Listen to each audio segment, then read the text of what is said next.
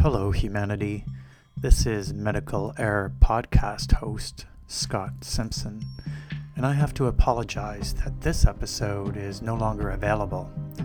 As others have learned, whistleblowers pay a price, professionally, socially, financially, and emotionally. Unfortunately, this episode guests trauma and PTSD from healthcare experiences continues to profoundly impact them. They had hoped that by sharing their story anonymously, others would not experience the same healthcare trauma. And many people on social media did commiserate with similar traumatic healthcare experiences. However, the knowledge that the guest's story was public weighed heavily on them. No doubt concern for future access to safe health care was a consideration. And I understand. Sick and disabled patients are vulnerable enough without having to worry if local healthcare workers are going to seek revenge for speaking publicly about harmful and dangerous healthcare experiences. Until the medical system values transparency and devalues arrogant God complexes, whistleblowers, especially sick and disabled whistleblowers, will continue to be intimidated and punished for speaking out about harmful healthcare. This must change.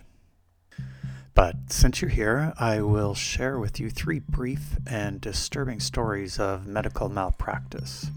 Story number 1.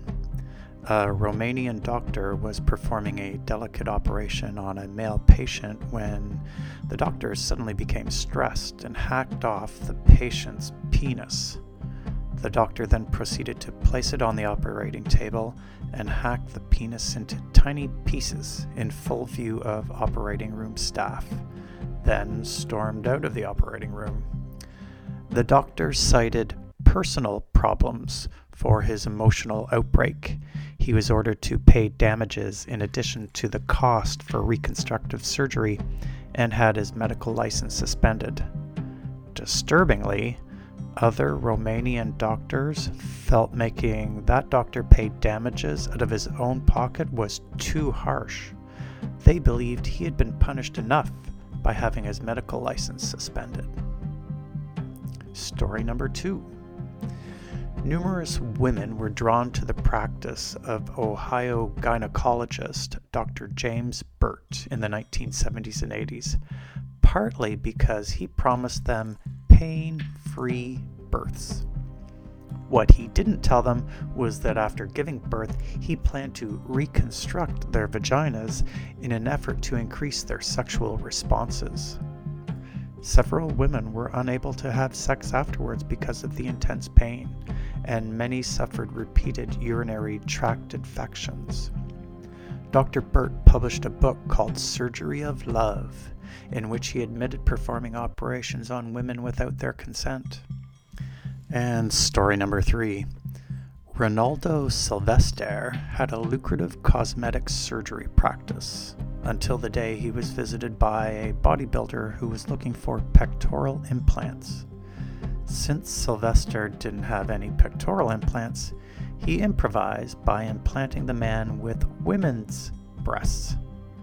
Waking up from surgery, the patient, of course, discovered what had happened, but the surgeon was nowhere to be found.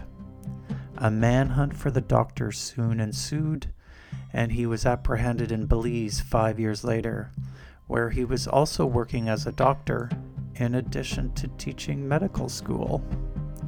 Turns out, Sylvester was not a doctor at all and used animal anesthetic and spatulas in performing his botched operations.